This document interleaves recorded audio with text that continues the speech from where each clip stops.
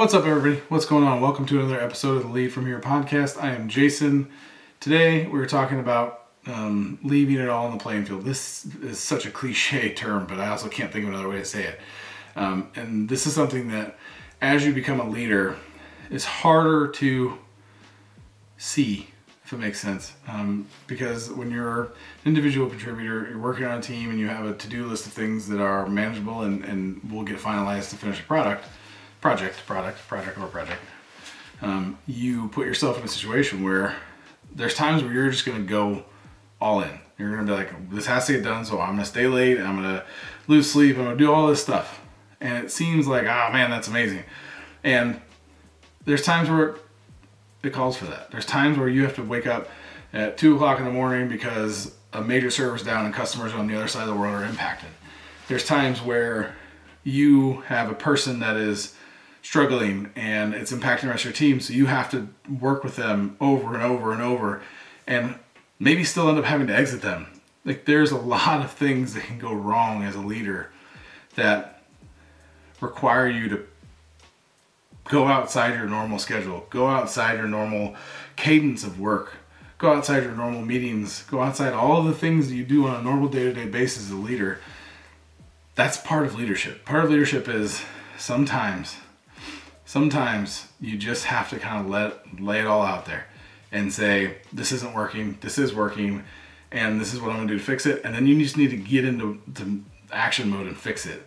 It's not easy, it's not fun most times, and it can be extremely draining, especially if you have a family. If you have a family and you are just driving yourself as hard as you possibly can to make your team successful, make your company successful, make your business successful, make your peers successful.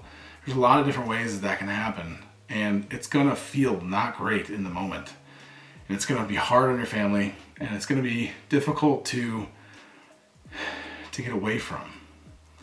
But as you get away from it, as you get to a good spot, or you get that person exited, or you get that person promoted, or you get this project finished, or you get dollars on the budget added because of the work you did, or you get a bigger bonus for your people, or you get all these different things that require you help solve a customer pain for an outage or a big bug or whatever. It won't feel great in the moment. Like, it might feel like fractionally great that it was solved and like, okay, we got it done. But then you're gonna kind of go through a phase of like, man, I just lost out on a whole night with my family, or I lost out on a whole weekend with my family, or I lost out on a whole week because I had to travel to the customer to make them happy. Like, there is a different level of skin in the game when you're a leader. As an individual contributor, you can absolutely still be put in these situations. And I'm certainly not saying that that's any less impactful. It absolutely is impactful regardless of what's happening. But as a leader, there are way more opportunities to get pulled into that stuff than an individual contributor, because ultimately you're trying to protect those people.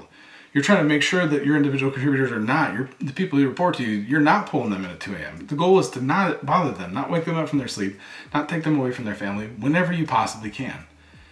And that puts a whole different layer of burden on you. So it's important as a leader to understand that that's your job. Like, you are there to shield them.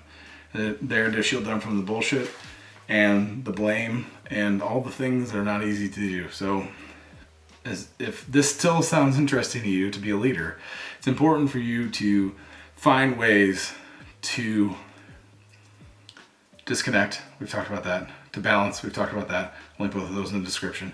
But ultimately, you also have to understand that sometimes you're just going to have to lay it all out and just be in a bad spot to make sure that your people don't have to do that. Sometimes you're not going to be able to protect them. Sometimes you're both going to get burned. But ultimately, whatever you can do to not burn your people, you have to take on.